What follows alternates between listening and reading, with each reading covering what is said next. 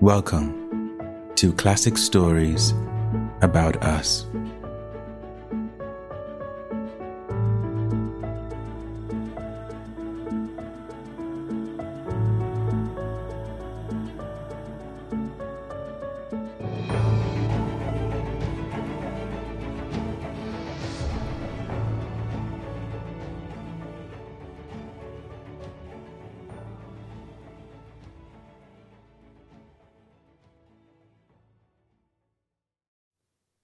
Alice in Wonderland by Lewis Carroll. Chapter 4. The Rabbit Sends in a Little Bill. It was the White Rabbit, trotting slowly back again and looking anxiously about as it went, as if it had lost something, and she heard it muttering to itself, "The Duchess, the Duchess! Oh, my dear paws! Oh, my fur and whiskers! She'll get me executed, as sure as ferrets are ferrets. Where can I have dropped them, I wonder?" Alice guessed in a moment that it was looking for the fan and the pair of white kid gloves, and she very good-naturedly began hunting about for them. But they were nowhere to be seen. Everything seemed to have changed since her swim in the pool, and the great hall with the glass table and the little door had vanished completely. Very soon, the rabbit noticed Alice as she went hunting about, and called out to her in an angry tone, "Why, Marianne, what are you doing out here? Run home this moment and fetch me a pair of gloves and a fan. Quick now!" And Alice was so much frightened that she ran off at once in the direction it pointed to, without trying to explain the mistake it had made. "He took me for his housemaid," she said to herself as she ran. "How surprised he'll be when he finds out who I am. But I'd better take him his fan and gloves. That is, if I can find them." As she said this, she came upon a neat little house, on the door of which was a bright brass plate with the name W. Rabbit engraved upon it. She went in without knocking, and hurried upstairs in great fear lest she should meet the real Mary Ann, and be turned out of her house before she had found the fan and gloves. "How queer it seems," Alice said to herself, "to be going messages for a rabbit. I suppose Dinah'll be sending me on messages next." And she began fancying the sort of things that would happen. "Miss Alice, come here directly and get ready for your walk." "Coming in a minute, nurse, but I've got to see that the mouse doesn't get out." "Only I don't think," Alice went on, "that they let Dinah stop in the house if it began ordering people about like that." By this time, she had found her way into a tidy little room, with a table in the window, and on it, as she had hoped, a fan and 2 or 3 pairs of tiny white kid gloves. She took up the fan and a pair of the gloves, and was just going to leave the room, when her eye fell upon a little bottle that stood near the looking-glass.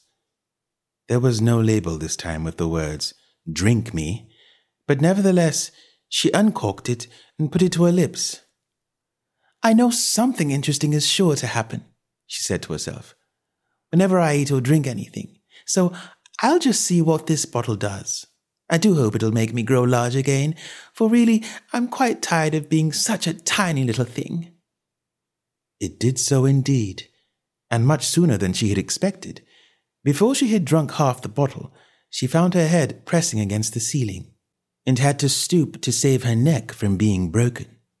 She hastily put down the bottle, saying to herself, "That's quite enough. I hope I shan't grow any more. As it is, I can't get out at the door. I do wish I hadn't drunk quite so much." Alas, it was too late to wish that. She went on growing, and very soon had to kneel down on the floor. In another minute, there was not even room for this, and she tried the effect of lying down with one elbow against the door, and the other arm curled round her head. Still, she went on growing, and, as a last resource, she put one arm out of the window and one foot up the chimney, and said to herself, "Now I can do no more, whatever happens. What will become of me?"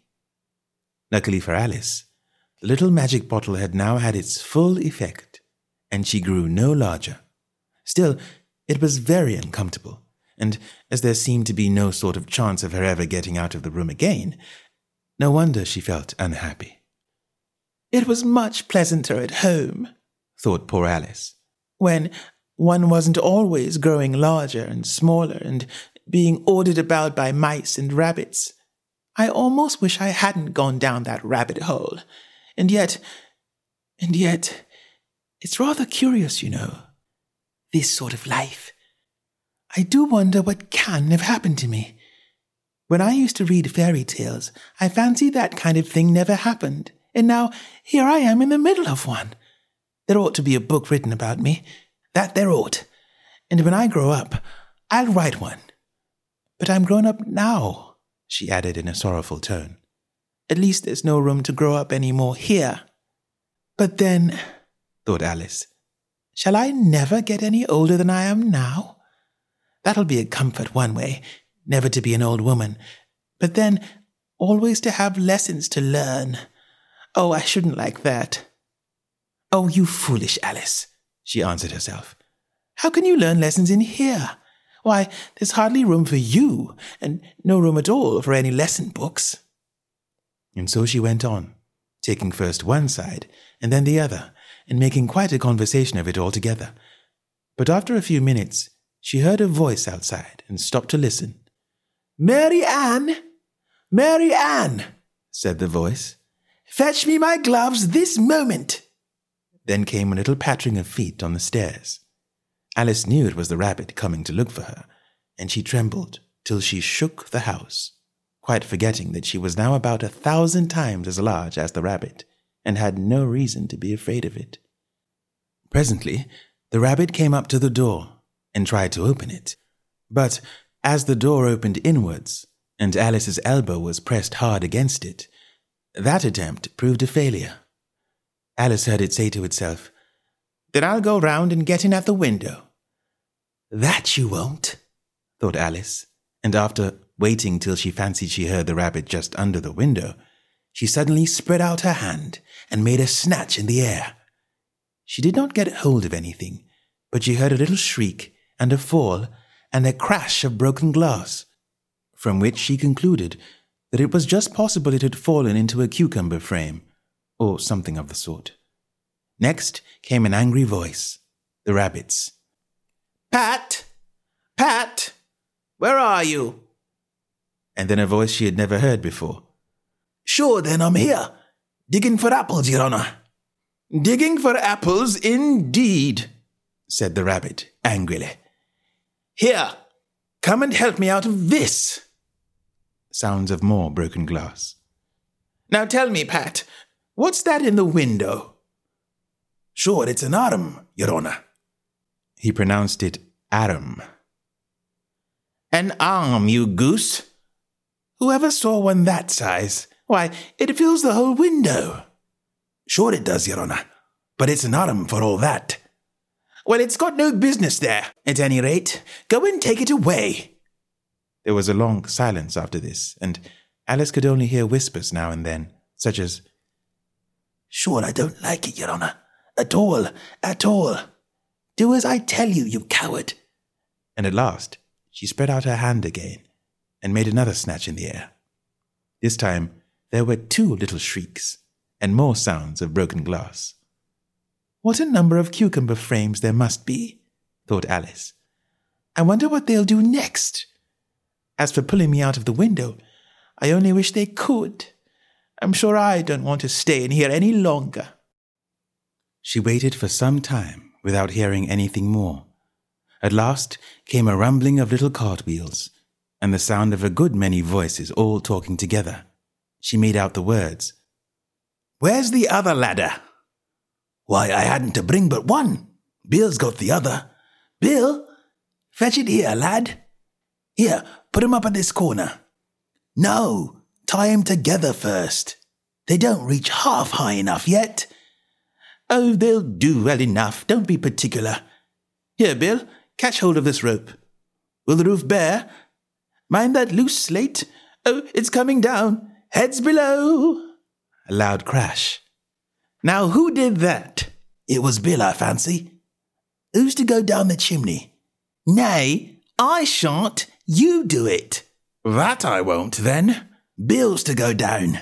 Here, Bill, the master says you're to go down the chimney." "Oh, so Bill's got to come down the chimney, has he?" said Alice to herself. "Shy, they seem to put everything upon Bill. I wouldn't be in Bill's place for a good deal.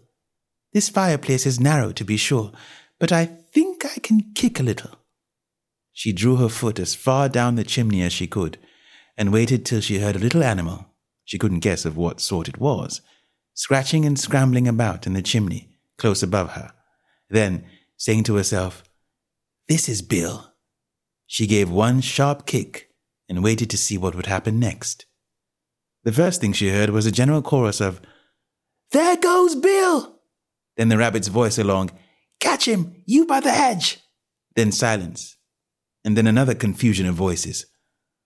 "Hold up his head. Brandy now. Don't choke him. How was it, old fellow? What happened to you? Tell us all about it." Last came a little feeble squeaking voice. "That's Bill," thought Alice. "Well, I hardly know. No more, thank ye. I'm better now, but I'm a deal too flustered to tell you. All I know is something comes at me like a jack-in-the-box, and up I goes like a skyrocket." "So you did, old fellow," said the others. "We must burn the house down," said the rabbit's voice, and Alice called out as loud as she could, "If you do, I'll set Dinah at you." There was a dead silence instantly, and Alice thought to herself, "I wonder what they will do next. If they had any sense, they'd take the roof off." After a minute or two, they began moving about again, and Alice heard the rabbit say, "A barrowful will do, to begin with." "A barrowful of what?" thought Alice. But she had not long to doubt, for the next moment a shower of little pebbles came rattling in at the window, and some of them hit her in the face. "I'll put a stop to this," she said to herself, and shouted out, "You'd better not do that again," which produced another dead silence. Alice noticed with some surprise that the pebbles were all turning into little cakes as they lay on the floor, and a bright idea came into her head. "If I eat one of these cakes," she thought, "it's sure to make some change in my size, and as it can't possibly make me larger, it must make me smaller, I suppose." So she swallowed one of the cakes, and was delighted to find that she began shrinking directly. As soon as she was small enough to get through the door, she ran out of the house, and found quite a crowd of little animals and birds waiting outside. The poor little lizard, Bill, was in the middle, being held up by 2 guinea pigs, who were giving it something out of a bottle. They all made a rush at Alice the moment she appeared, but she ran off as hard as she could, and soon found herself safe in a thick wood.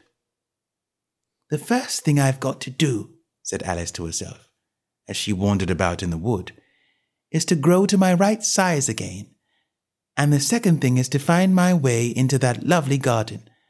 I think that will be the best plan." It sounded an excellent plan, no doubt, and very neatly and simply arranged.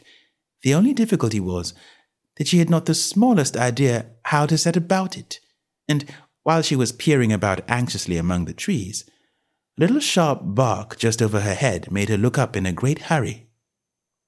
An enormous puppy was looking down at her with large, round eyes, and feebly stretching out one paw, trying to touch her. "Poor little thing," said Alice in a coaxing tone, and she tried hard to whistle to it, but she was terribly frightened all the time at the thought that it might be hungry, in which case it would be very likely to eat her up in spite of all her coaxing. Hardly knowing what she did, she picked up a little bit of stick and held it out to the puppy, whereupon the puppy jumped into the air, off all its feet at once, with a yelp of delight, and rushed at the stick, and made believe to worry it.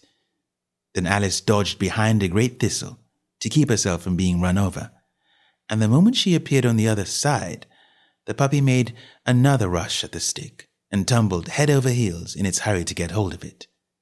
Then Alice, thinking it was very like having a game of play with a cart horse, and expecting every moment to be trampled under its feet, ran round the thistle again. Then the puppy began a series of short charges at the stick, running a very little way forwards each time and a long way back, and barking hoarsely all the while, till at last it sat down a good way off, panting, with its tongue hanging out of its mouth, and its great eyes half shut. This seemed to Alice a good opportunity for making her escape, so she set off at once, and ran till she was quite tired and out of breath, until the puppy's bark sounded quite faint in the distance. "And yet, what a dear little puppy it was," said Alice, as she leant against a buttercup to rest herself, and fanned herself with one of the leaves. "I should have liked teaching it tricks very much, if I'd only been the right size to do it. Oh dear, I'd nearly forgotten that I've got to grow up again. Let me see, how is it to be managed? I suppose I ought to eat or drink something or other, but the great question is, what?" The great question certainly was what. Alice looked all round her, at the flowers and the blades of grass, but she did not see anything that looked like the right thing to eat or drink under the circumstances. There was a large mushroom growing near her, about the same height as herself, and when she had looked under it, and on both sides of it, and behind it, it occurred to her that she might as well look and see what was on the top of it. She stretched herself up on tiptoe, and peeped over the edge of the mushroom, and her eyes immediately met those of a large caterpillar that was sitting on the top with its arms folded, quietly smoking a long hookah, and taking not the smallest notice of her, or of anything else.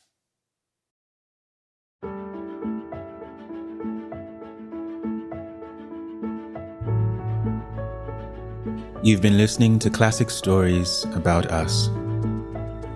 My name's Ata Otigba. See you next time.